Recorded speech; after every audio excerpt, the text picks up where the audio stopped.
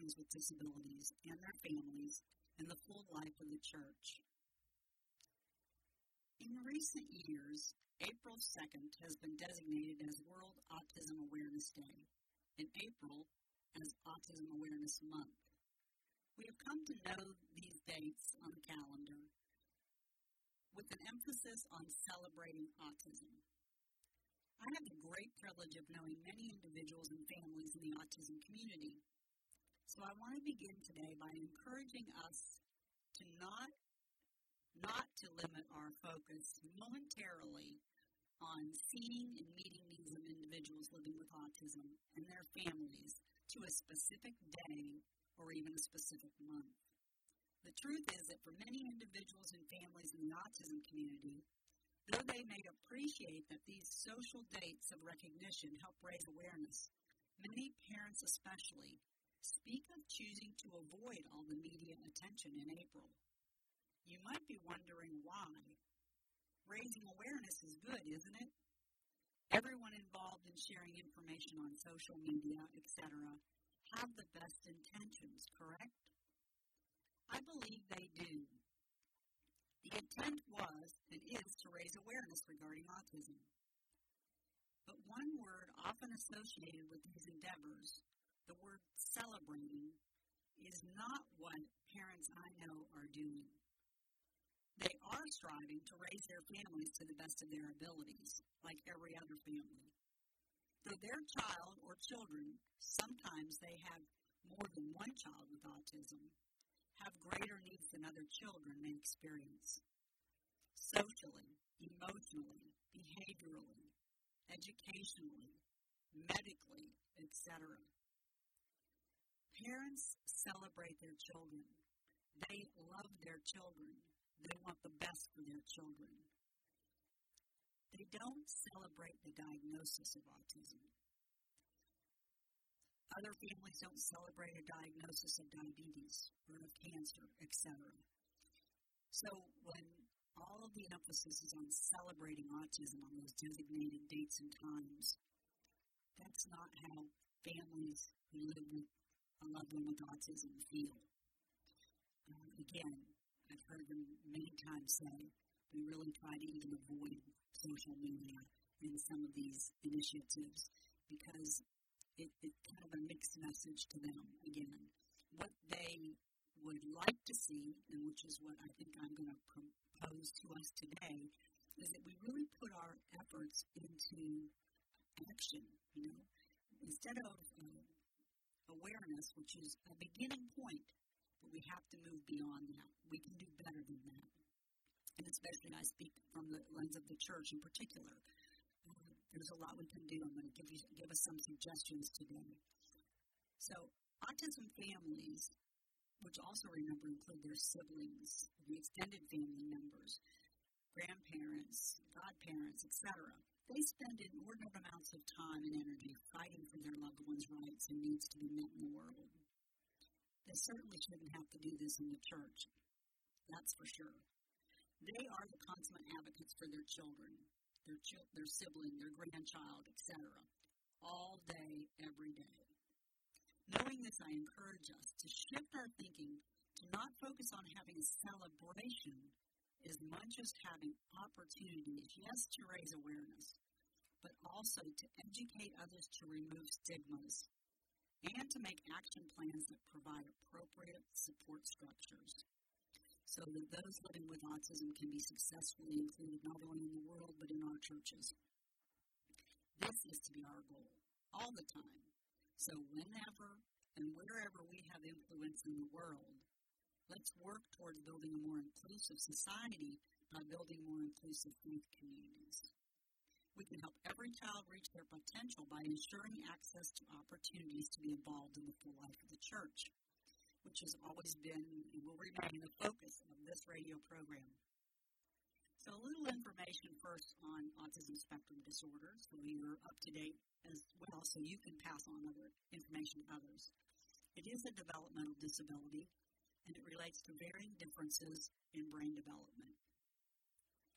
Learning abilities can range from extremely gifted to very challenging. It will often significantly affect a person's communication, behavior, and social skills. Unfortunately, rates continue to rise. Our current estimate of a statistic from the Center for Disease Control is that 1 in 59 births are diagnosed on the autism spectrum. And because of the big range that we just mentioned, that's why often now we just will say someone's on the spectrum. So the autism spectrum disorder, or sometimes we see the acronym ASD, but we also might say that someone's on the spectrum. And to that note, I'll say one other thing that I've just begun saying, and because I appreciate it very much. Because every brain is different, every one of us does things different from the next person in the way we do it, whether it's our speech, our behavior, our solving a problem, or critical thinking. We might do these things different because every brain is different, not right or wrong, just different.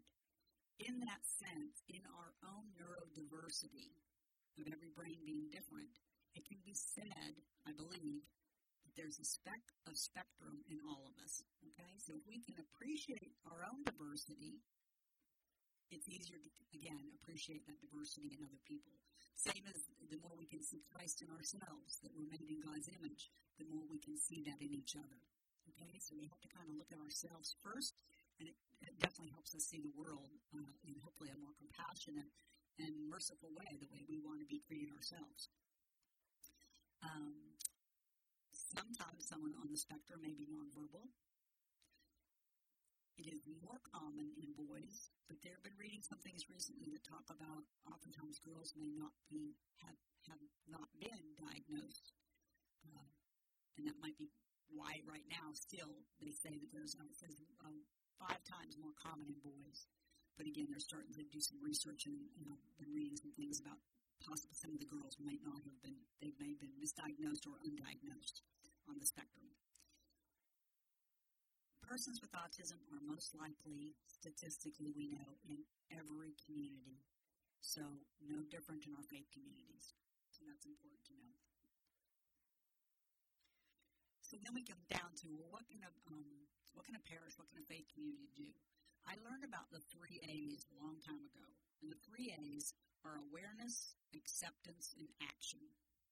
Now those 3 A's, the interesting thing of them is that I was told they always go in that order.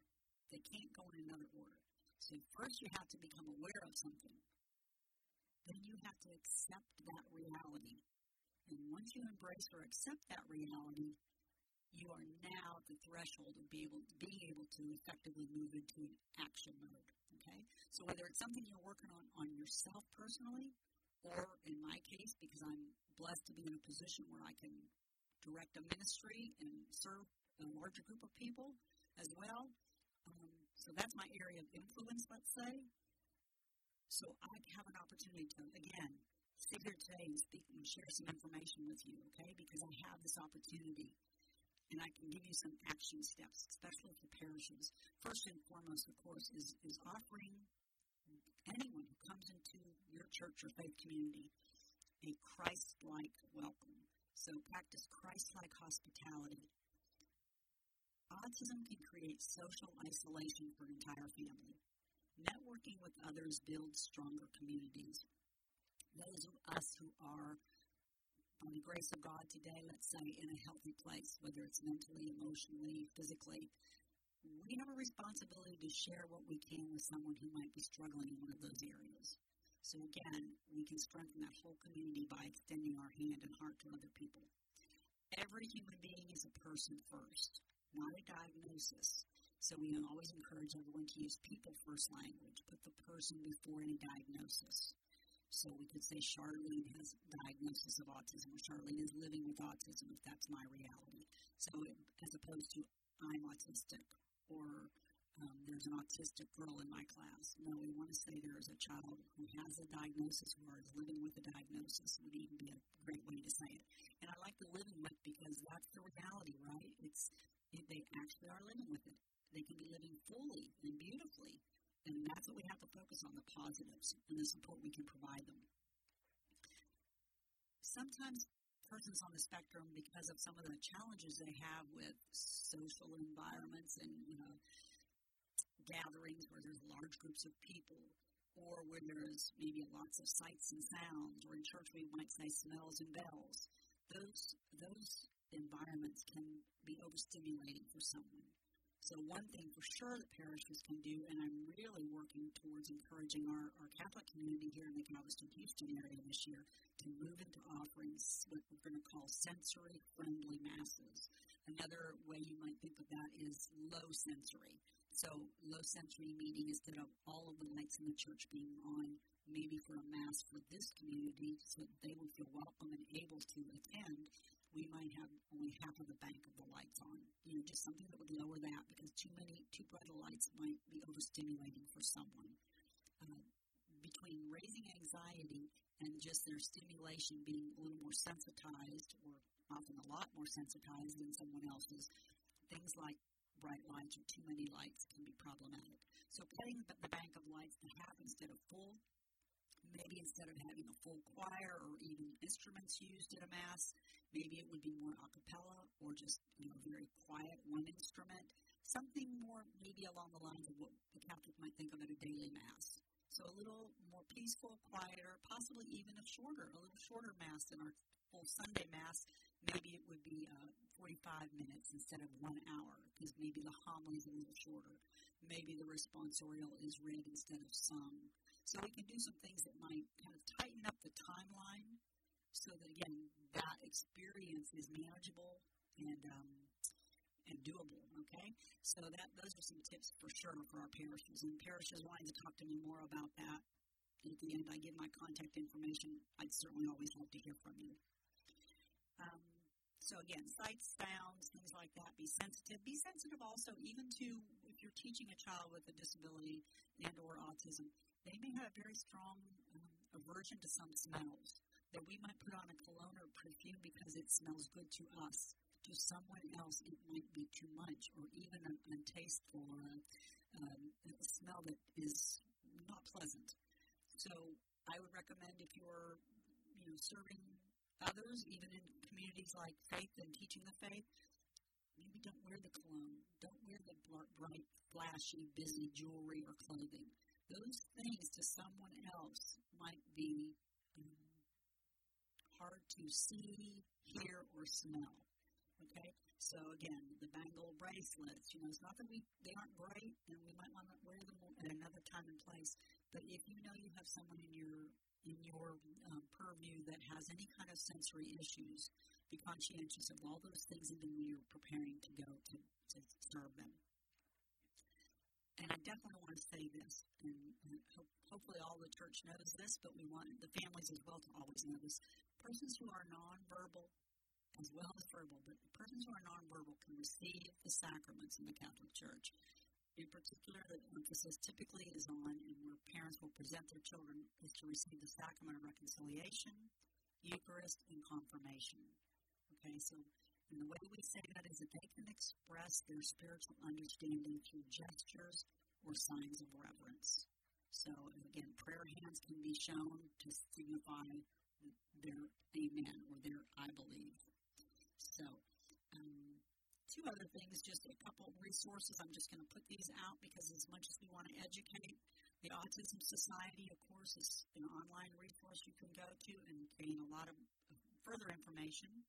Locally, we have a group called Autism Rescue Angels. Two women who were parishioners in our parishes in recent years created Autism Rescue Angels specifically for fundraising to support our local autism families in the Houston area. So that's another great resource. And lastly, I would say KNOW, No Autism Foundation. You could look for that as well for even additional information. So with that, I say, by being the hands and feet, the eyes and ears of Christ, we support autism families and their Catholic identity. Together, we can make a difference. I hope you were blessed by listening to In God's Image today. I welcome your questions or comments.